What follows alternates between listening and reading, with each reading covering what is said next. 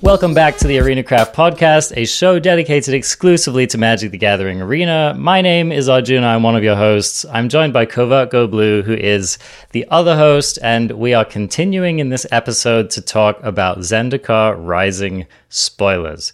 So in the previous episode, released earlier this week, we covered just a bunch of the kind of foundational original spoilers that were released in the set. And this episode, we're just going to keep trucking through. So we're going to have no preamble. We're going to jump right into it. I'm excited to continue talking about these spoilers. So CGB, are you ready? I'm ready. I also just want to throw in there that if you like your things in order or you want to hear about the mechanics in the set, they were addressed in the previous episode. So you may want to listen to that first if you're hopping right into spoiler season fresh. Excellent. Yes, this is definitely a bonus episode, so it's missing some of the trappings of a usual Arena Craft episode. All right, with all of that out of the way, let's jump right in. And the first card that I want to continue on with today is Tajoru Paragon. So I'll read this card for us. It's 1 and a green, 3/2, creature elf at rare. Tajoru Paragon is also a cleric, rogue, warrior, and wizard, so this can check any box in your party that you want it to check. It also has kicker. When Tajoru Paragon enters the battlefield, if it was kicked, reveal the top 6 cards of your library. You may put a card that shares a creature type with it from among them into your hand. Put the rest on the bottom of your library in a random order. So baseline, this is a 3/2 elf for 2 mana. Not a bad stat line, especially if you want to be getting in there. And you can pay 5 mana to search up I'm assuming any other creature in your deck if you're building this sensibly. So what do we think about this card, CGB? Playable? Sometimes. You need a tribal payoff or a party payoff. If you're just playing it as the 3 mana 3/2, that's not a constructed card. If you're just playing it as a 5 mana 3/2 maybe draw a card, that's not constructed playable either. So it's got to go somewhere where it gets paid. My first thought is like Naya Winota might enjoy this card, as it does find a warrior. It can dig for Winota, something that those decks are sorely missing. Let me ask you, did you have the moment where you thought that they had just decided to make party a standard mechanic by printing 1 card at rare that was busted enough to fill a party by itself? Because I did. I read this and I was like I had just gotten done reading my first party card and I was like, oh, that's going to be a limited mechanic. It's it's hard to get those things together. I read this card exactly a few seconds later and was like, oh, and then they just decided to bust it to sell more rares. Man, I think that the party mechanic is going to sell. I think it's going to sell more cards than it should. That's my opinion. Okay, fair. I thought that if you had this, you had a full party, but that's not the way it works. Yeah, it is one piece of the party. On any piece of the party you want, but it's only one of them. You do not get away with a full party without having at least 4 creatures in play. So yeah, I agree with you. This card, neither half of this card seems particularly impressive to me. I also feel like a lot of these creature tribal decks tend to not run out of gas, if they're doing their thing right, they're trying to get you dead by the time they run out of gas. So yeah, maybe, but my initial read on this card is it's probably not going to be as good as it necessarily looks. So okay, I think that's legit and very fair. I wouldn't be surprised if this card didn't see constructed play. The only thing I can think of that would be nice is like some kind of a either tribal or Winota flavor. I think Winota is the most compelling case that I've heard so far, because in Winota decks you do want to play cheap non-human creatures and you do want to have outs to search up your Winota. I just feel like those Winota decks often have plenty of things to do in the 4 and 5 mana slot, like Ember Cleaving or just hard casting your Basri's Lieutenants and stuff like that. So I don't know that this is going to necessarily be the answer that that it looks like it could be in those decks. Oh yeah, it's an emergency card for sure. Yeah, you don't want to even use the 5 spot. It's not good enough. Yeah, and the front half of it is definitely not the best thing that you could be doing in that slot in a Winota deck, so that's another thing to think about. All right, let's move it along. This card could be interesting if we have the Cleric support, so I'm going to... actually, I think it's your turn to read. Why don't you read Aura Skyclave Hierophant? 2 white and a black for a legendary creature core cleric at rare, 3/3. Lifelink. Whenever this card or another cleric you control dies, return target cleric with lesser converted mana cost from your graveyard to the battlefield. This is what I'm thinking about. And again, this might be a bit of a stretch, especially in Standard, but I think if there's enough support for clerics, and I think if there's enough sacrifice synergy, then this card could be like an enabler for some pretty cool stuff. I mean, a 3/3 for 4, not great. So we're definitely looking at some kind of like combo level payoff to make this a playable card. But do you think I'm like wildly off base here? Or does this card just look flagrantly unplayable to you? I hope that at some point in Standard, we get to enough clerics where playing this card and then using it, you can do something cool, like sacrifice a 3-cost cleric to get a 2-cost cleric, then sacrifice that cleric to get a 1-cost cleric, and that you get to do all that in one turn, and it's cool. Like somehow it's a chain, right? That gives you value all the way. Yeah. I think that would be really fun. And that is so not the kind of deck I can usually build. Like those are the kinds of things people have to prove to me. And yeah. When I look at this card, the card I think about the most is Luminous Broodmoth, which had no... Okay. Yeah, the card had no... it didn't have that tribal requirement, and it still saw pretty much no play. Like, occasionally here and there, you would see it in certain sacrifice shells, but it was never even clear that you shouldn't be doing other different things. So, if Broodmoth isn't getting action, I don't know how this card gets action. And somebody out there, when I said Broodmoth, was like, oh my god, this card and Broodmoth. All right. I can't help those people, all right? But I can say that I think it's unlikely to see play with the cards I've seen so far. We need to see some individually very strong clerics, something that if I play that and I don't have anything else going on, I'm really happy with it. I just haven't seen that card yet. We need like another Priest of Forgotten Gods power level of card that is a cleric. I need it to be a priest, and I need it to be a Woe Strider. It also it has to run the sacrifice engine too. Yeah, and then we also need other 1-mana clerics that Cauldron Familiar power level of cards. So if we had those kind of pieces, which could over the course of the entire next year, we could put those pieces together. So just keep an eye out for those good cheap clerics, because this could end up being like I'm thinking this card could be comparable to Mayhem Devil power level, but only in the right shell. So we have the Archfiend's Vessel, so that the chain ends in a 5/5 for free, which is pretty awesome. Pretty nice. The middle is wretched. Yeah. Do not tell me veto. I do not care about having a veto on the battlefield or getting one back. No, and I definitely don't want to sacrifice it if I paid for it. No. Yep. But a card with potential. A card which I think has very little potential is Coveted Prize. So this is 4 and a black for a sorcery at rare. It costs 1 less to cast for each creature in your party. Search your library for a card, put it into your hand, then shuffle your library. If you have a full party, and it has to be a full party, you may cast a spell with converted mana cost 4 or less from your hand without paying its mana cost. Here's the problem with this card. I basically assume the full party clause is never going to happen. So I'm going to pretend that that's not on here.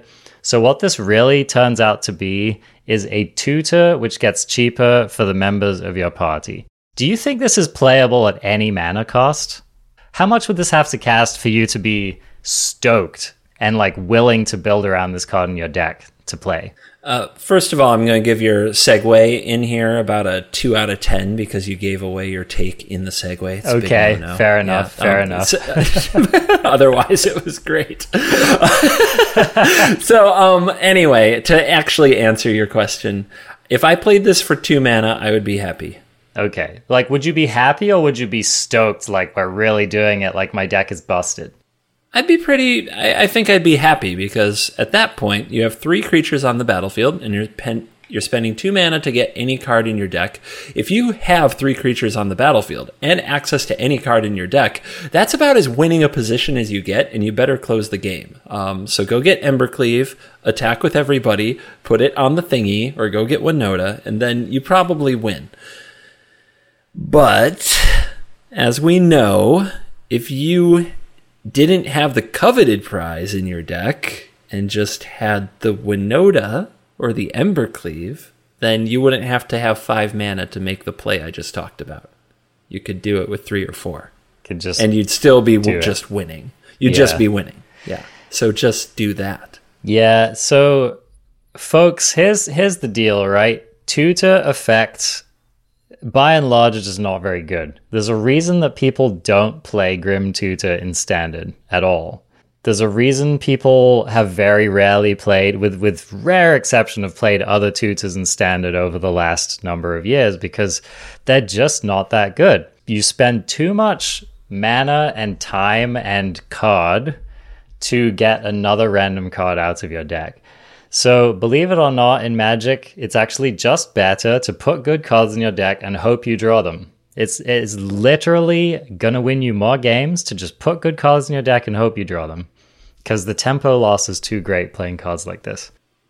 Do you think that the people who put tutors in their deck or want to argue that tutors are good cards when they cost 3 mana or more are the same people with multiple life insurance policies? I don't know anything about life insurance, so that probably means that I'm a red mage at heart. I guess so. All right. I didn't mean to... Somebody out there just thinks I took a sick burn at them. This is banter. All right. I love you. We love you all. You know, have your insurance policies, play the cards that make you happy, and just enjoy your life, however long it ends up being. Amen. Okay, let's get on to probably the card that we're going to read here that's had the most range of disagreement about how good or bad it is. So, Legion Angel, read this one for us, CGB. Legion Angel is 2 white for an Angel Warrior with flying, and it's a 4/3. Oh, when Leonin Angel enters the battlefield, you may reveal a card you own named why am I saying Leonin? Legion Angel from outside the game and put it into your hand. So all right. I broke that up a little with my stumbles. There was perhaps a giveaway in the way that you read that card about how you feel about it, perhaps? Maybe. Basically, you play this and you can go into your sideboard on Arena, whether you're in best of 3 or best of 1. If you have a Legion Angel in the sideboard, you can go fetch it when you play your Legion Angel. And you can do that again when you play your next Legion Angel, and so forth. All right. So let's just get the obvious part of this out of the way. A 4/3 flyer for 4 mana is not good enough for Standard. So let's just name that. All right. We had a 4/4 flyer for 4 in Standard, which let you scry 3 and scries 1 per turn. And that card saw almost no play in Standard, and it only saw play to dig up one of the most busted cards ever printed. So Legion Angel is really not very good on the face. So the question we have to ask ourselves is the ability to keep chaining these worth running it in our deck? So, okay, here was the one idea that I had with Legion Angel that didn't sound terrible to me. If I was playing a mono white color aggro deck, so here's the thing, a lot of like monocolor aggro decks don't have a full sideboard. Like their full sideboard options are not very good because they're running one color. So I would consider running one of these, just one singleton, in my like fast white aggro deck for the potential ability to every once in a while be able to slam this and kind of like get a backup plan end game going. That was really the only use of this card I could think of that didn't sound terrible to me. And it's still not that good. But what are you thinking about this? I think the only reason this card might ever see play is because it's white. Because white is...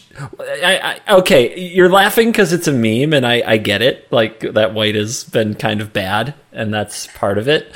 But I just want to say that white is one of the very few, like, if you think of a mono-white aggro deck of any kind, we've been playing the life gain variety in 2021 for a while, right? But there have been aura versions, there have been like various white aggro decks, there have been go wide versions. These are some of the few decks in Standard that still flood out.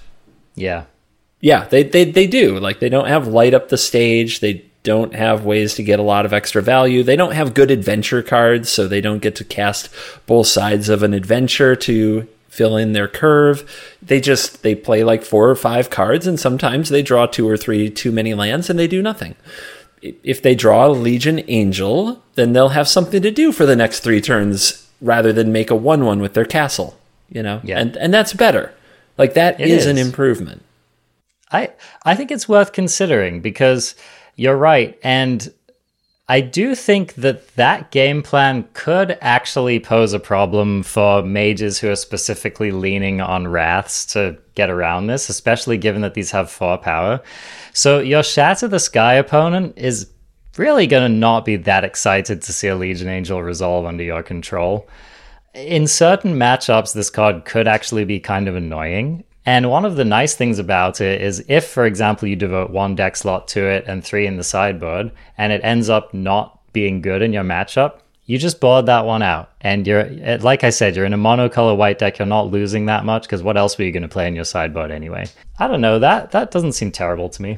I'm going to throw you another curveball. If this idea actually appeals to you and it's going well, then the biggest problem with it is you don't draw the angel very often. It's probably a 1-of in your deck with 3 in the sideboard because you don't want to draw many 4/3 flyers for 3. Yeah, I think drawing 2 of these in the same game sounds like a disaster to me. Yeah, it does. And I think there's going to be a tension that if this actually is a thing that the white deck even wants to do you put 2 in your main deck so that it happens a little more often? It's risky, right? Yeah. So that's an interesting game. I don't think this card is very good. I think it's only there for a few specific matchups. But I think in Best of One, it's kind of an interesting way to use the sideboard that otherwise Best of One decks don't get to use. People have said I should run this in my control decks. Guys, I need all 15 spots for that Fae of Wishes board. I like always. There's no room. I don't have room for 4/3s. Control decks always have better things to be doing than Legion Angel. I am reasonably confident this won't see play in Best of 3 at all. So therefore, it probably won't be in Tournament Magic. But I think it's one of those interesting things where Best of One is its own thing. It is a format. I really wish it were treated like a different format, honestly, because this card is good, I think, in a few types of decks in Best of One. I agree. I wouldn't dismiss it out of hand. Like, this is one of those cards where when you're trying to attack a particular metagame or a particular deck, this card can be very annoying for particular decks.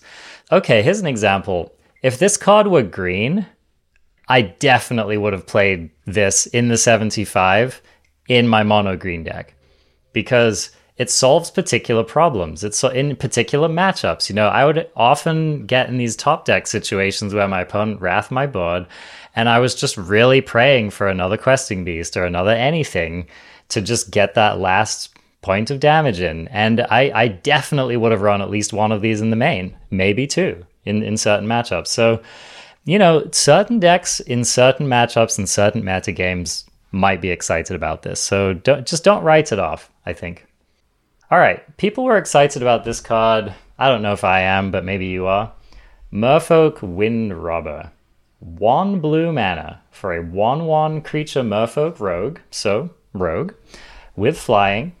Whenever it deals combat damage to a player, that player mills a card. Sacrifice Merfolk Windrobber, draw a card. Activate this ability only if an opponent has 8 or more cards in their graveyard. So, I don't know, is this the enabler payoff we've been looking for to make our rogue mill deck good?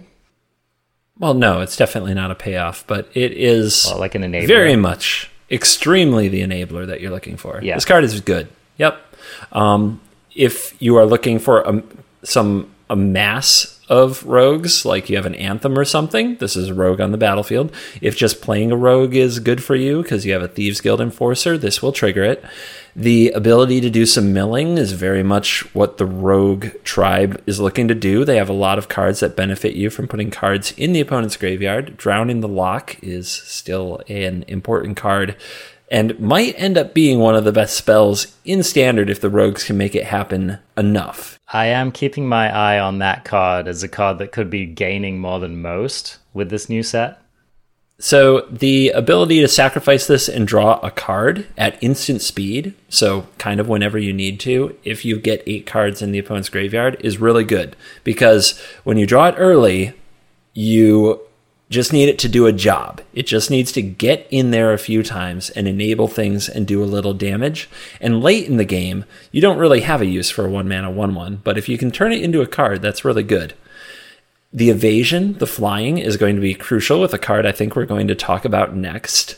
And the last bit I'm going to say is that there is a nemesis, and it is Uro, because Uro can eat their own graveyard, which is kind of scary for this card. But I will say that the Rogues deck, which I played a good amount with Thieves Guild Enforcer before these new Rogues entered the picture, and that card, it was kind of stunning how Thieves Guild Enforcer, if unchecked, can keep up with an Uro. Like oh my, yeah, if you haven't played a game until you are just like playing multiple Thieves Guild Enforcers and cards like Rankle, and just they play the Uro, they empty their graveyard, they make it a 1/1 again, and then you just make a few more plays and they have another full graveyard, and you're back to 3/2 Death Touch, and they don't want to attack with their Uro, and your Drowning the Lock is turned on again. And it's actually a really ridiculous game. But it is doable. I think that people looking at this card and saying, but Uro, don't know how playable that matchup is. And they also don't realize like that this deck can out-tempo a ramp deck pretty well. It's actually competitive with Uro decks. I'm surprised to hear you say that. It could just be that I have not myself tried it and played it, so I admit to ignorance in that regard. But it's so hard for me to imagine CGB like a random 1/1 flyer and a random 3/2 Death Toucher, even if it is undercosted, being a solid plan. Isn't this still just garbage? No. Yeah, I felt the same way. Does that make you feel better? Because you're playing the 1-mana cards, but they're enabling you to play 2-mana counter spell and removal spell, and then you're also running like Brazen Borrower, and it's actually kind of absurd. And while the 1-mana 1/1 is garbage, the 2-mana 5/4 flyer is not. So that's the kind of payoff that I'm looking at, right? We're gonna need that level of payoff before I start even considering this. Yeah, we're talking about Vantress Gargoyle, and that card has seen very little play, but that's because the mill cards suck. This card is not quite suck. You know, it's hanging out in the ballpark. This card needs to get every part of the Buffalo and bring barbecue sauce for me to feel excited about it. This card needs to do literally everything printed on it and a little extra for me to even consider playing it, because we've had Spectral Sailor, man. Like late in the game, you can just draw a card, though. Yeah. Like, it's just a 1-mana draw a card. It's a cycle late when you have the mana. Is this better than Terramander? Yeah. You think so? Yeah, Terramander, you have to put more mana into it to turn it on. This, you don't have to invest. Could be. How about Spectral Sailor? Because like that card, I mean, okay, yeah. It's all kind of besides the point, because any of these cards only matter if the shell is good, right? So I guess I'm just being kind of an idiot. We just need to put this deck together and see if it's viable. I think you'll be surprised. I had many of the reservations you are having right now. I feel like I'm talking to me before playing the deck. Okay. To me after playing the deck. Fair. Well, I'll feel you now. This next card is definitely made my eyebrows raise. So I'm not gonna lie. This card could be the business, man. Go ahead and read this card for us. Zareth San, the Trickster. 3 blue and a black for a legendary creature, Merfolk Rogue. I'm gonna inflect on the important tribals. I'm just gonna do that voice. It's fine. Flash. This card has flash. 2 blue, black, return an unblocked attacking rogue you control to its owner's hand. Put Zareth San, the trickster, from your hand onto the battlefield, tapped and attacking. Whenever Zareth San deals combat damage to a player, you may put target permanent card from that player's graveyard onto the battlefield under your control. And I don't know if I mentioned it, this is a 4/4. Okay, first of all, this ability in previous Magic sets has been called ninjutsu. If you've never seen this ability before, okay, A of all, it's a little bit confusing, and B of all, it's a gotcha, man. If you do the thing and it connects, it's a gotcha, all right? Basically, you're 1/1 Darky Windrobber in the middle of combat turned into a 4/4. By the way, you cannot counter this ability using a counter spell. So I think that's one of the biggest things about this card, the fact that you can flash this in as soon as turn 4, or I don't know, if you have some kind of silly ramp thing, then sooner than that. Lotus Cobra. Lotus Cobra for the win in your Sultai Rogue deck. Go on. The fact that you can get this thing down turn 4 with haste, essentially tapped and attacking, uncounterable, I mean, that's happening. It's very happening. Yeah. This card is, yeah, and we didn't mention it, but first of all, the mill thing that's printed on Thieves Guild Enforcer, Merfolk Windrobber, Vantress Gargoyle, all these things, you throw some stuff in their graveyard. When this thing hits, you paid 4 mana, you hopefully bounced a 1/1, like a 1 mana play, like Thieves Guild or Windrobber, you know what I mean? Yeah. So you're not down that much board presence, and you get a permanent from their graveyard. That's a good amount of RNG, but assuming your opponent is an absolute maniac who runs, I don't know, decent permanents, that could be absolutely insane. Can you imagine getting their Embercleave and putting it on your Zareth San the Trickster for the next turn's attack? Can you picture this? I'm feeling it. Because then you get 2 triggers off of it, right? Yes, you do. Oh, the yes, greed. You do. Oh, I mean, not that they're gonna live to see the consequences, but oh man, I love how you're thinking about this. Poke your parrot. No, it has to be combat damage. But anyway, nice try. Nice try. Some of the ridiculous things that you could hit off Zareth San, for example, if you're lucky enough to mill your opponent's Omnath, you could snatch that. That sounds pretty great to me. I think we're done. That's probably the height of achievement. Yeah. I mean, if the worst thing you do is grab your opponent's Uro, draw a card, ramp, gain some life, sounds pretty good to me. You could even do something as basic as grabbing a Fabled Passage and just getting the land of your choice that you needed. So this card just has a lot of text. Yeah, how about the opponent's Elspeth Conquers deck? Ooh, that feels nice. That feels real nice. That's not the worst, right? I mean, even an Omen of the Sea feels good. These are all gravy. That's the important thing. This ability we're talking about is the extra that just happens from this card working once. And what we learned from ninjutsu is it's not very hard to make it happen. All you need is for your opponent to actually commit to a play on their turn and not have instant speed removal available, and creatures that are either evasive or the opponent doesn't want to block anyway. An example being a Death Touch Thieves Guild Enforcer. Well, and there's a lot of good ways to put the opponent in the squeeze if you can just come up with some things that would punish them for blocking. I'm not saying combat tricks will make it into standard, but these are the kinds of things that people have to think about when you swing in a weird situation. So it's a fun mind game card is also what I'm getting at. And I mean, imagine if, let's say you do this on turn 5 and you have Mystical Dispute up. There are some decks that are just never going to beat that. I mean, ooh, yeah. It's like if you have this any time off curve later in the game. And remember, you don't need to ninjutsu to get later in the game, you can just slam this and haste it in. Well, you also have Flash, which is a weird thing to have in combination with the ninjutsu, right? Because ninjutsu gives it pseudo haste in combat, but Flash says if you have nothing else going on and your opponent taps out on their turn, and you play this on end step, you're probably going to hit, which means you probably get something. That's really gross. Yeah. So this is like one of those kind of commandery looking cards that could actually end up being a total trouncer in standard. Who knows, right? But I think if this card sees enough play and gets enough good hits, then you're really going to need to be holding up instant speed nonsense. You're really going to need to be making unfavorable blocks. You're going to need to be doing everything you can to prevent this from connecting. And I have to say, just the existence of this and Brazen Borrower in the same set alone is interesting to me. And Murderous Rider. Yeah. Oh, exactly. So, I mean, yeah, those... No. It says Rogue. Never mind. I take it back. I take back my Murderous Rider. You have to return an unblocked attacking Rogue. Oh, it has to be a Rogue. Okay. So that's good to know. I don't know. That guy seems pretty roguish to me. But yeah, I mean, Grixis.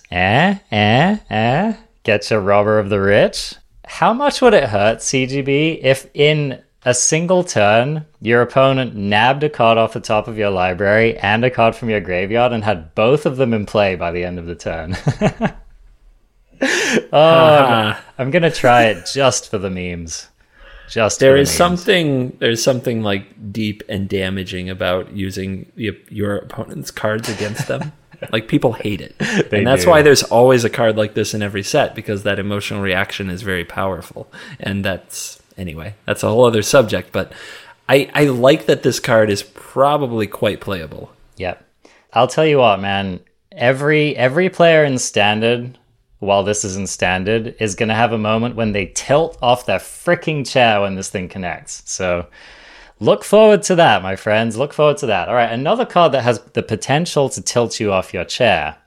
Nissa of the Shadowed Boughs. So this is maybe the headliner Planeswalker of this set, and it's a doozy.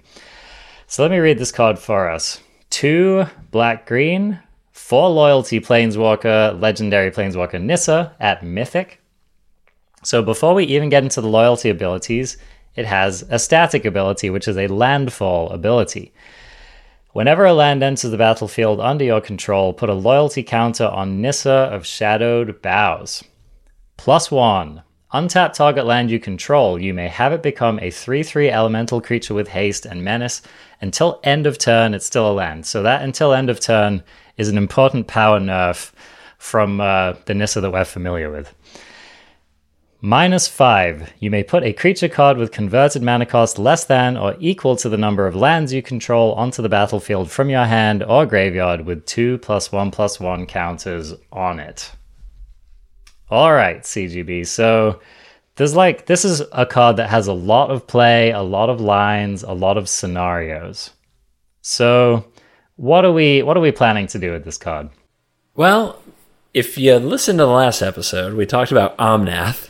And cheating that into play with more landfall payoffs for the card itself sounds amazing. But I'm getting a little ahead of myself because you asked me that beautifully leading question. Like, I plan to put Omnath into play. I'm just going to play 5 colors, and I'm going to put Omnath into play because all the landfall stuff also benefits Nissa. But there's a lot to this card. This isn't... okay, it's deceptively, I would say, powerful, but only circumstantially. Correct. Because it's definitely a ramp card. The landfall loyalty thing, some will say it doesn't protect itself because the 3/3 doesn't last a turn. I say it does protect itself as long as you're hitting land drops because it gains a ton of loyalty. So for me, ramping is the protection. You just need to keep ramping. The +1 ability is... I think that people will underrate that you can attack with this land. You can also just tap it for mana, then untap it and tap it again. Like, Nissa is a ramp card in itself. The -5, though, is kind of scary. And I think that what people might miss out on the -5 is that you can spend your mana putting lands onto the battlefield and then use the -5 as if those lands were untapped. Correct. So if you control a Nissa... and you play a land and then cast a Migration Path for 4 mana, then you go up to 7 lands on the battlefield. 6 of those lands are tapped, but Nissa can -5 and get 7 mana worth of effect, plus the 2 +1/+1 counters. Now you can use that on a creature, and that is it. So it's kind of nutty to think, like Agent of Treachery rotates at this point if it hadn't been banned, which would be good. Oh, no. But where is it? Where's the creature? Yeah. Where is the creature that is like 7 mana or less, where it's like getting to slam that the same turn that you also ramp up all this mana could be huge. It could be absolutely amazing. We're getting there. There are actually there's a couple of 6 mana and 1 7 mana creatures in this set, which are extremely powerful that I'm thinking about. So looking forward to, yeah. I mean, just with Omnath, it's kind of insane that they have the same payoff. You know what I mean? They're both like ramp and make this awesome. And both of them are not only like, Omnath is also like it's an enabler and a payoff because it's a great card. Nissa is, in my opinion, much more payoff.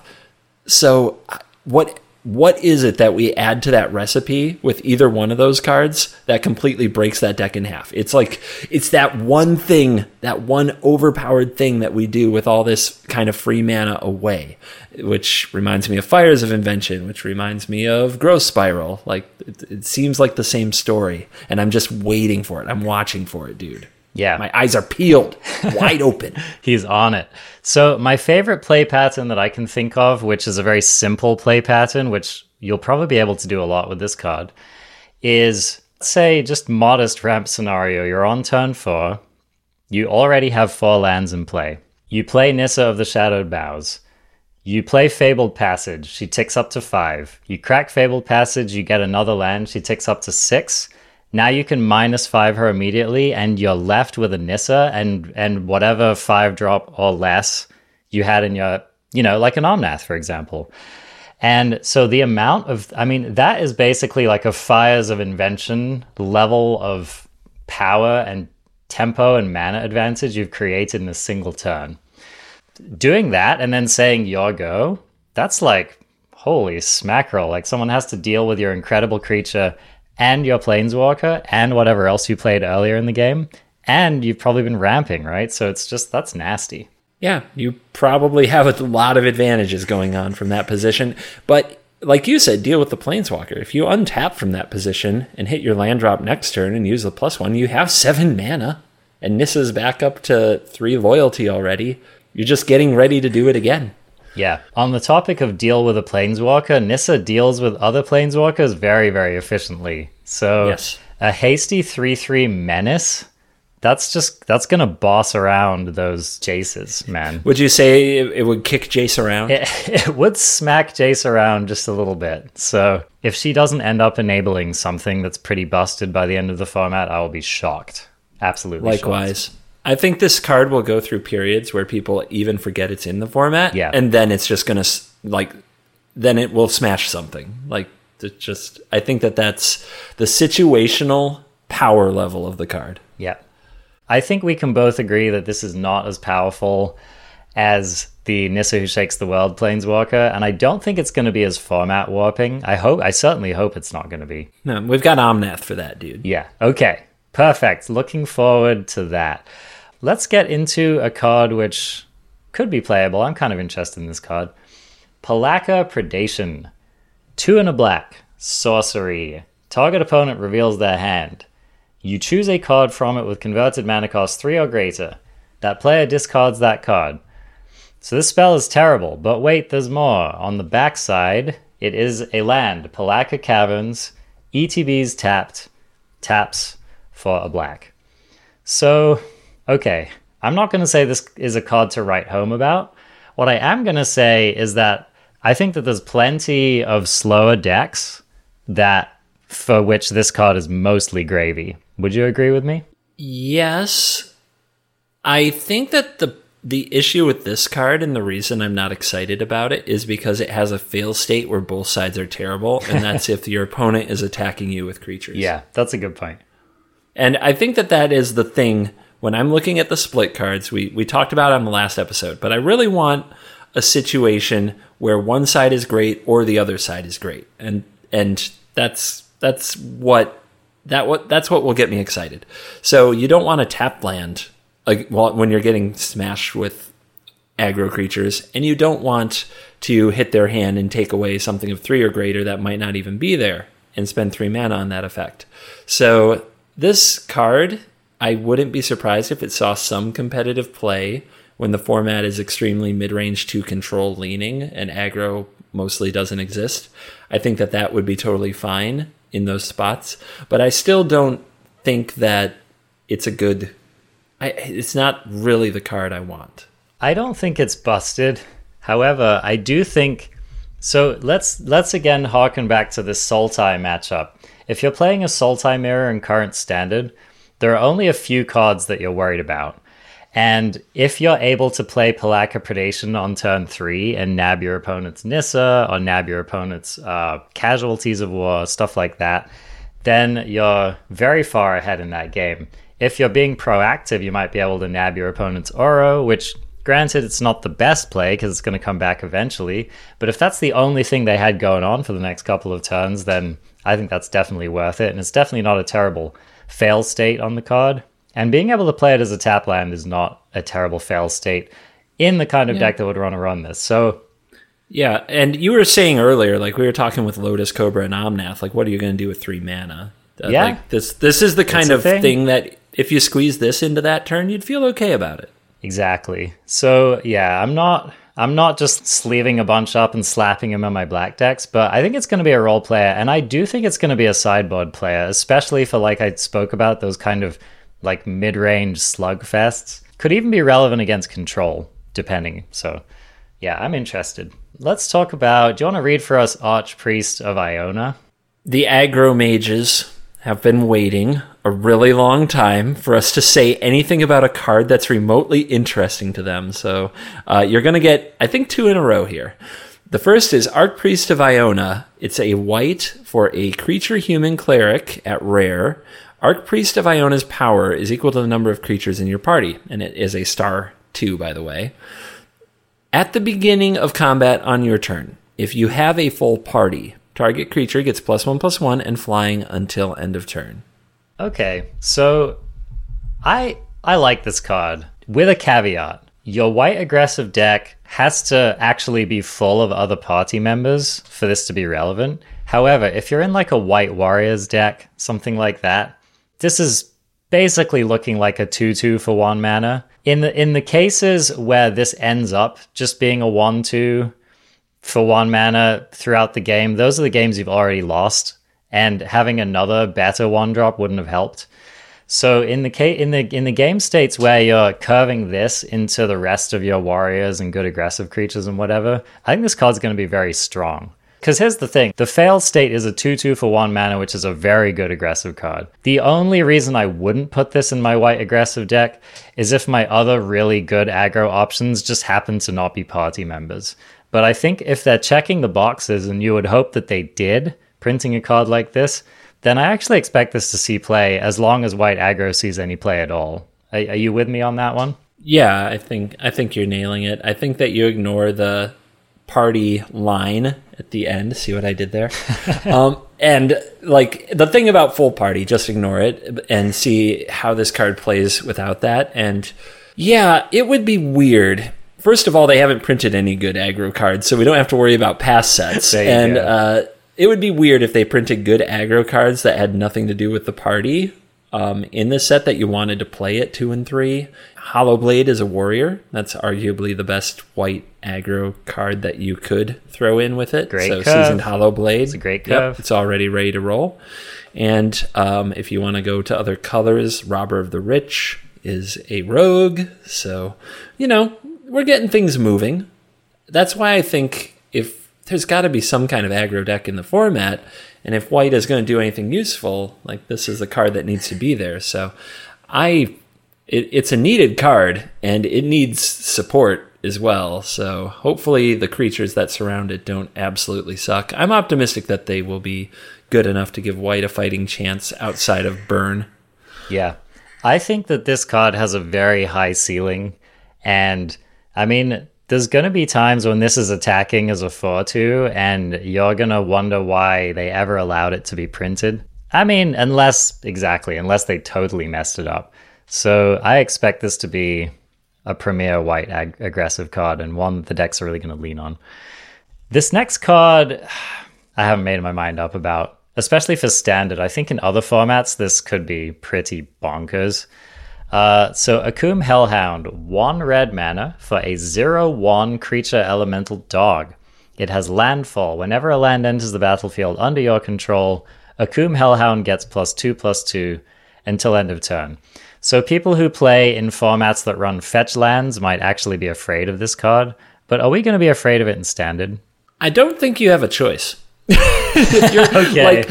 Okay, mono red for better or worse has been the most played deck in best of 1 MTG Arena history and on the ladder in every format, even when even when Oko was an option. Okay, I'm not kidding. There were decks with Oko and Cauldron Familiar, and the most played deck was mono frickin' red. The only time that changed was when Rakdos Knights got ahead of it for a little while because people realized that was just as aggressive and good for Embercleave. But mono red aggro, especially the incarnation that's rotating, is the most played deck in Arena history. I am 100% sure on that. And it needs to fill spots with cards that don't absolutely suck. And this card does not absolutely suck. This card, if you have a decent curve at all, is probably good for something along the lines of 1 mana, deal between 4 to 6 damage, which is what red needs. It can still... I keep on trying to think of ways for the body to benefit you when you run out of land, and there aren't many. Your Castle Embereth still pumps it. You can still throw it to the wolves as an 0/1 to play your Embercleave cheaper. These are things. And I think you just got to take it. Light Up the Stage is gone. We might have to run 24 lands in our red decks now. It would be nice if we had some more expensive payoffs, like a really good 4-mana Hasty Dragon or something. But yeah, I have a feeling this will see play a good amount, even with a pretty bad fill state of being a 1-mana 0/1. So that's what I don't love about it, is that these red decks specifically are trying to run as few lands as possible. These red decks have historically been the kind of deck that could theoretically get you dead with only 2 mana in play if things lined up right. And that was, that happened a lot. It's a big part of why they're good. Exactly. And especially 3 mana. It's like once the red deck's on 3 mana, they are cooking. So there are situations in which this card ends up being really mediocre. I mean, imagine drawing multiple of these and not hitting your land drops. Just imagine drawing it, period, in a top deck situation. I mean, it's horrendous. And it's terrible. One of the things that made Scorch Bitter so good was that it threatened lethal even if it got blocked. Or like Tin Street Dodger, another card that threatened lethal. The Gingerbread Man, another card that threatens lethal. So I don't think you're wrong, CGB. I think this is the hero no one wants, but everyone's going to have to accept. But I'm still skeptical. All right. I'm still rules skeptical. Question. Yeah. I got a rules question. If you have a Torbrand in this and hit no land drop, do you deal 2 damage to a thing that blocks it? I don't think so, because you have to start with damage, don't you? But isn't dealing 0 still dealing something? I'm pretty sure this has come up before, and I'm pretty sure it's not. Okay. Yeah. I'm honestly not sure. I think it does. It's like with Death Touch, right? It has to actually deal damage for it to be relevant. So that's my hot take. Cringe. All right. I know you're excited about this card, so why don't you read it for us? Skyclave Apparition. Skyclave Apparition is a 1 white creature, core spirit, rare, 2/2 body. Whenever Skyclave Apparition enters the battlefield, exile up to 1 target non-land, non-token permanent you don't control with converted mana cost 4 or less. When Skyclave Apparition leaves the battlefield, the exiled card's owner creates an XX Blue Illusion creature token, where X is the converted mana cost of the exiled card.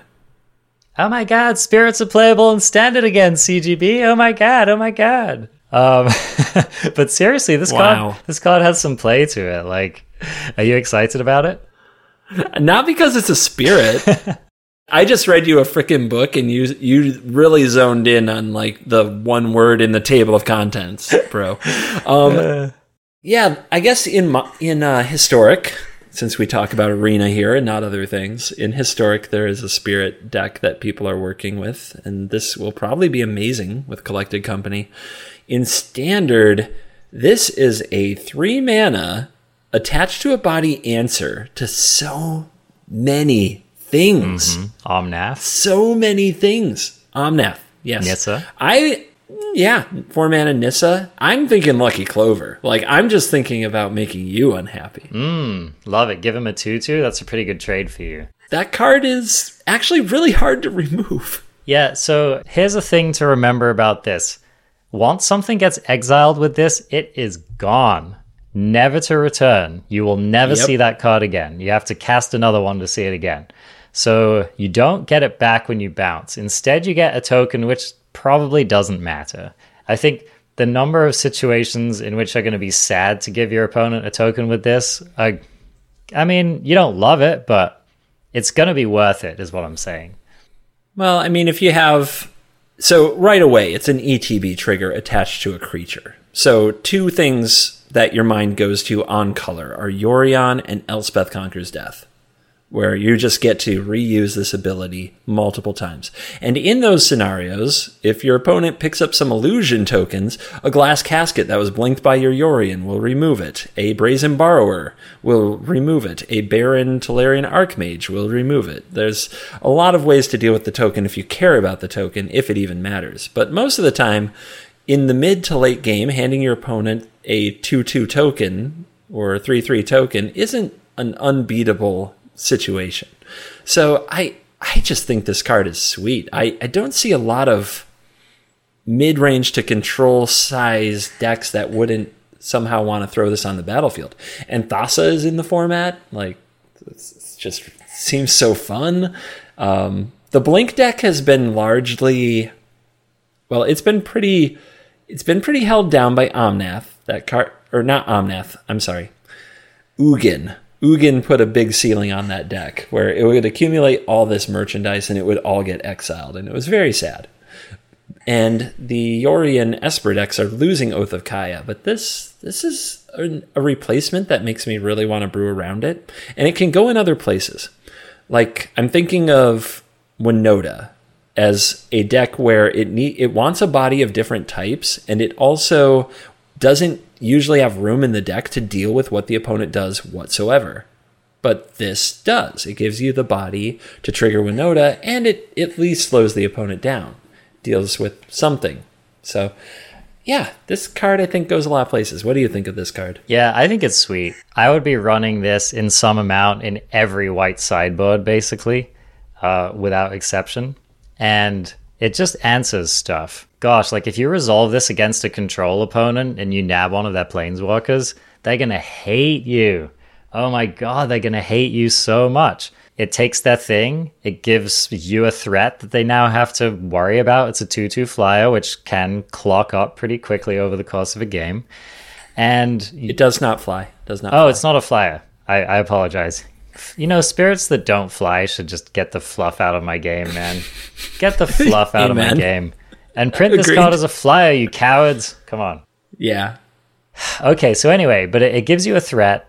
And meanwhile, your control opponent picking up a 2/2 is just not anything that you care about if you're playing a creature deck. So overall, I think that this is a control nightmare, and it's going to be pretty good in other circumstances as well. I'm going to love torturing you with this. Oh, man. I know how much you love my Blink Elspeth Conquers Death decks. Dude. I know how much you enjoyed those last time. I'm going to be playing Shrines, and you're going to get your Skyclave Apparition down, and I'm going to flip the frickin' table, man. Oh my gosh. I'm going to Thassa Skyclave Apparition your Shrines. It's going to be amazing. All I can say is, see you on preview day, my man. See you on preview stream day. Looking forward to it. Oh, okay, this is a fun one. Into the Royal. My kind of a card. 1 and a blue for an instant, with kicker 1 and a blue. So you can double up the cost if you want the kicker effect. So the normal effect is return target non-land permanent to its owner's hand. Bounce spell. But if it was kicked, you get to draw a card. I'm a huge fan of these effects. You can cast it for 2 mana in a pinch when it's saving your life or slowing your opponent down on a key turn. And it draws you a card if you wait a little bit longer, and that is just a very, very good tempo play. So are you with me that this is a great card? I'm not sure where it's going to have a home, because I think that the 4-mana side of it is what you want to be doing all the time, but I think it's a bit inefficient for the way things are going. I love this card. I think it's sweet, and it will see play somewhere, but it's hard to picture how that's going to work right this minute. Okay, so there's a couple of examples that I really like with this card. Let's say you cast it on your own Brazen Borrower. Pretty sweet, okay, right? How many of that effect can you put in your, like, okay, I think you're going a bit too far with, like, bouncing at that point, but I see where your head's at. So let me try one on you. Just bounce your own Elspeth Conquers Death. Love it. Did we missed the Teferi effect on our ECDs? Here it is. Love it. Your opponent tries to remove your Omnath, you bounce it. Yeah, your opponent attacks your Planeswalker. You rebuy it. Get more Planeswalking. Yeah.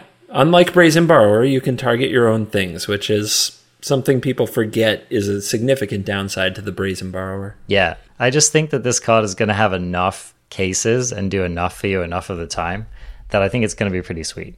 So I agree. Yep. It's not just like an auto include in your flash deck, your control deck, or whatever.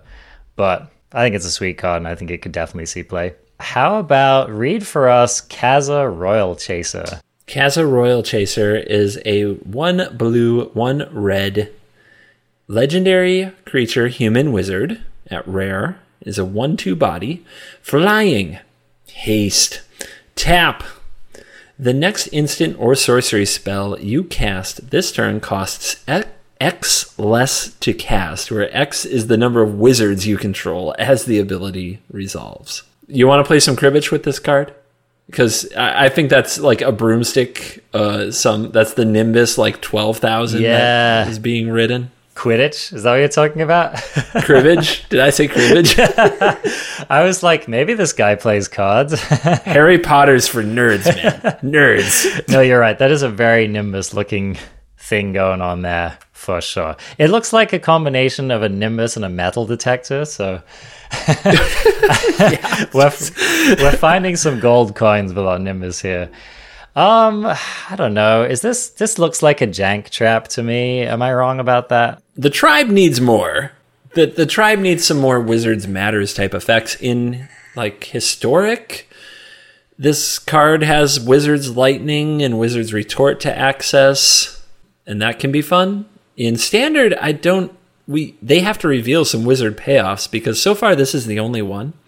And the best one, I didn't think of this at first, but I guess I'm just going to snipe it from another podcast. If you have 3 mana, you can play this and use it to cast Lofty Denial. So you spent 2 mana on your 1/2 flying haste mana dork, and you got to counter a spell. I would feel a lot better about that play, though, if this were like a 3/2 or it grew in some way. Like whenever you played a spell, you put a counter on it, like a Sprite Dragon, because what are we protecting? We're protecting a 1/2. Yeah. Like, what are we, what is that? That's not tempo. It could have at least been a 2/2, I think. Just make it a base 2/2, and I think it gets a lot more playable. Okay. Once we figure it out, you can put this into X spells. You know what I mean? It doesn't have that Titan's Nest cost where you can't pay X. So there's got to be something, there's got to be something out there that when you gang it up with wizards is going to be a thing. And jumping into announcements, there was an announcement of basically a wizard set in spring of next year. So this card might just be lurking until then, because I don't see it at all right now. Yeah. I don't know. Maybe it makes Sublime Epiphany playable as a top end? What are you going to do? Copy this? It's legendary. just play a counterspell. Touche. No. Touche. Card to keep an eye on, but I agree. It's looking a little underwhelming with current Standard. Another card I want to touch on briefly. It's basically a Plague Crafter, Demon's Disciple, 2 and a black, 3/1 human cleric. When it ETBs, each player sacrifices a creature or planeswalker. So this effect hasn't been relevant for a long time in Standard. I just wanted to call it out because, it's an effect that has been good in the past. It is. You can play it with that 4 mana card whose name I've already forgotten, but the Orzhov card. Yeah. And when you sacrifice it, you can return a 2-mana card. There you go. So if we get a 2-mana cleric that then also sacrifices itself to do a thing, then we work our way all the way down to the Archfiend's Vessel. Combo. Love it. Yeah, I mean, maybe they designed those with each other in mind. So, kind of liking that. All right, let's dive into our next card on the list here. This card is very interesting, to say the least. I think people are going to have fun brewing around this one. Why don't you read for us, CGB, Ashaya, Soul of the Wild? Ashaya, Soul of the Wild, is 3 green legendary creature elemental. This is a mythic rare with star, power, and toughness. It's a mystery. We'll never know. Ashaya, I think that's how Ashaya? Yeah, I'm on Ashaya. Okay, Ashaya, Soul of the Wild's power and toughness are each equal to the number of lands you control. If only there were ramp cards in this set. Anyway, non-token creatures you control are forests, in addition to their other types. Oh, snap. This just got real, buddy. What a line of text. Like, that line of text has more implications than I think people can even start to realize if they haven't played with weird cards like Dryad Arbor in old formats. Yeah. Do you want to talk to us about what it means to be a forest? I mean, oh my goodness. Okay, so for starters, I mean, this is just the baseline of this card. Any creature you have in play, the moment you slam this card, becomes a land that you could tap for mana. I don't know what we could find to do with all of that mana, but I'm sure we could figure something out. I mean, heck, for starters, this turns your Lotus Cobra into a Paradise Druid of sorts, so that's kind of gas. Boy, okay, so forests, you know what? They deliberately waited until Nissa rotated out of the format to print this card, because that would just be something else, man. That would just be something else. It would be something, yeah. It would be both something and something else. So, yeah, I don't know. This is the kind of card where if your opponent untaps with it, and even if they don't, some silly things might start to happen. What are you thinking about in terms of all of this? I think that for 5 mana, a star with power and toughness equal to the number of lands you control wouldn't see play. I agree. So the power of the card is tied up in how effective it is to have non-token creatures you control be forests in addition to their other types. So just a few things here. It counts itself. Ashaya is a forest. You can tap this for mana if you were so inclined. Now, okay, quick rules question. Can summoning sick creatures be tapped because they're lands? I believe the answer is no. Yeah, I'm curious about that as well. I'm confident that the reason that Nissa says the creature gains haste is so it can still tap for mana. Interesting. And of course attack the opponent. Okay. So that still functions. Yeah, because if Nissa didn't say haste, you would have to, in an awkward way, keep track of which land you played that turn and make sure not to animate the land you played that turn. Interesting. Yep. That's relevant. Yep. So yeah, you can't tap this for mana the turn that you play it unless it somehow gained haste. Which other creatures you are giving this ability to matters a lot, because how many creatures you have continues to buff Ashaya, because all the creatures becoming lands means that the power toughness continues to go up for every creature you control as well. What I'm mostly interested about with this card are the really weird things that don't work anymore. And we learned a lot about this when we played with Nissa. Think of all the cards that could not interact with those lands. That's interesting. Right? Yeah. So Brazen the second you play this card, Brazen Borrower does not work on any of your creatures. Whoa, that's actually pretty nasty. Yeah, okay. Isn't that crazy? I'm feeling it. You can't sacrifice any of your creatures to a Doom Foretold.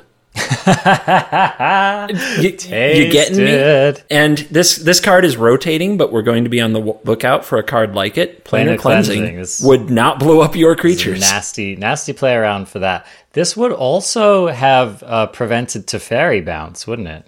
I think no, was that non-land? Because Teferi could hit Nissa lands. That's right. Teferi read creature, artifact, or enchantment. Right. So when something reads a specific type, then that still works. But whenever something says target non-land, it's ineffective against all of your creatures. So, for example, the Skyclave apparition we were just talking about exiles Yes. a target non-land, non-token permanent. So taste it, Skyclave apparition. Yep, can't hit any of the creatures once this hits the battlefield. So it's this weird line of text that is so unintuitive that I don't know how to evaluate this card. And it's one of the true head scratchers where is that line relevant enough that snap. playing this becomes amazing? CGB. So does that mean that creatures enter the battlefields as lands? Do we get landfall triggers? Yes, you get a landfall trigger for a creature that you play. That is true. Oh, baby. We just found our payoff, baby. We're looking at some kind of going off with landfall kind of nonsense with this. I mean... Oh, yeah. This. How about this card and Terror of the Peaks? Oh, my gosh. That's fun. That is... Like that's a win con, Yeah. right? You put that in. You put this in the Genesis Ultimatum deck with a Terror of the Peaks, and you can just dome your opponent. Yeah. Not to mention, just even if you don't kill them, just make a ton more mana, do a ton more ridiculous things. Yeah. Yeah. It's crazy. I think the combination of creating an insane amount of mana and the potential to give you an insane amount of landfall triggers makes this quite... I mean, okay, the ceiling's high, right? I feel like this needs to do something for you the turn it comes down, and it could. I mean, it really could. All you need to do is get your money's worth out of that mana to consider yourself having been paid off, right? Because your opponent's gonna... Oh, the absolute floor is a 5-mana 6/6 that's immune to Brazen Borrower and taps for a green. Yeah. We're going to learn throughout the format the edge cases that do and don't hit Ashaya Soul of the Wild, but that's a... It crushes Banishing Light, if you care. I'm also pretty sure if you pulled off a Mardu Mythos of Snap decks, you wouldn't have to sacrifice any of your creatures. Wow. That's pretty gas. Man, Banishing Light's brutal as well because you can resolve it and then it won't have a target. So with other spells, it just won't let you play the spell if you don't have a target. But with that one, it hits the battlefield and nothing happens. So it's going to feel really bad. You can't Yorion your own creatures anymore. Oh, no. Oh, my gosh. It's so weird. It's so funky. I'm excited to try absolutely silly things like this. Yeah, I mean, there's going to be a number of busted things to do. Will it end up being a meme? Maybe. Probably. Could it be busted? Absolutely. So, yeah, this is a game-warping effect, and you always want to keep an eye on those. I want to touch very briefly on this one. Ardent Electromancer. 2 and a red, 3/2, creature, human, wizard. When Ardent Electromancer enters the battlefield, add a red for each creature in your party. So the floor on this thing is that it makes 1 red when it ETBs, and the ceiling is quite a lot higher than that. This could end up being like a Burning Tree Emissary kind of a card in Standard, and BTE was a house. So I don't think that you should dismiss this card out of hand because it looks like a draft common. This card is kind of scary. If you have a Robber of the Rich, when you play this, you get 2 new red mana. So it's like a 1-mana 3/2 on turn 3, and you can use that to cast your Bonecrusher Giant or do whatever you need to do. Another robber. Another robber? Yeah, like this card can do some pretty sick things. I'm not sure if that's going to make it good enough. The fail state on Burning Tree of 2-mana 2/2 was a bit better than a 3-mana 3/2 just because 1 turn earlier is a big deal. It was also on the front side. It was the first play that you make. This needs something else on the battlefield to be relevant. But there's hope. There's definitely hope with this. It also is it's a way to get free mana. And there might be ways to just somehow abuse it. If you get like a few party members, a way to flicker this. I don't know. It's something going on and something to keep an eye on. Yeah, what I like about this is that it goes into an aggressive deck. It's costed like an aggressive creature. Not efficiently, but it just like this fits into plenty of curves and helps you cast plenty of other cheap aggro cards. Just like you said, like Bone Crush is a perfect example that you might want to cast. So I'm like if I'm putting together some kind of mono red deck, really any kind of aggressive deck that runs red, I'm going to be looking to see if this card can do work in my deck if I have enough party members. Yeah, that's it, right? You need almost a mono party because you only get red mana. So you've got to pay the red mana, I think, which might be complicated. Like, just for example, when I search for warrior in red, you'd think warrior is a very red thing to be doing. Well, probably the best thing I see is a red cap riders, which is a 3-mana 3/2. Like, it's not even a draft card. So we've got a long way to go. Yeah. I'm even thinking in Historic, if you look at your mono red deck, because those decks run a bunch of wizards. Oh, so, yeah. Historic, it might be a thing. If any of their other creature types are relevant, you could have turns like turn 3 Electromancer into Goblin Chainwhirler. And let me tell you, friends, that's going to be a wrecking. Yeah, I don't know. Just keep an eye on it. Let's see. Moving forward, we have a counter spell, Covert Go Blue. Do you want to read us a wonderful, juicy, hopefully standard playable counter spell? Not really, but I will. Anti-Cognition is 1 in a blue instant. Counter target creature or planeswalker spell. Let me say that again. Counter target creature or planeswalker spell, unless its controller pays 2. If an opponent has 8 or more cards in their graveyard, instead counter that spell, then scry 2. All right, I'll just hand. I'm the blue mage. Look, situational counters haven't been good enough. It just doesn't work. And people have been saying me, strictly better Quench. Not even as good as Quench. No, like not even close, in my opinion. Not even close. Situational cards have been bad for a good amount of time because when you miss a beat in the format, you fall too far behind and everything goes wrong. And there's so much pressure on every card to be useful. So if your opponent is playing, I don't know, a spell, and your 2-mana play was this and it doesn't happen, like in many ways, you're too far behind already. And will that hold true in the new standard? I think so. Do you want this in your hand when your opponent plays, I don't know, Lucky Clover? There are just so many disasters, especially since one of the nicest things about counter spells that have less conditions on them is that you can chain them to get around other people's counter magic. This card will not help you do that. So if you... Oh yeah, you can't win a counter. Yeah, so it's tough, man. This, like, the restrictions are going to bite you a lot of the time. You will learn very quickly that a lot of spells you care about are neither a planeswalker nor a creature. So I only imagine this seeing play out of the sideboard in particular matchups. I wouldn't be surprised if this had 0 play after 2 weeks, because I think for the first week, people are going to spam a card like this and expect great things, and it's going to take some time. But I think people will figure it out. This ain't it. Yep. Couldn't agree more. Thanks for listening, Arena Craft Mages. Catch the next part of this installment soon.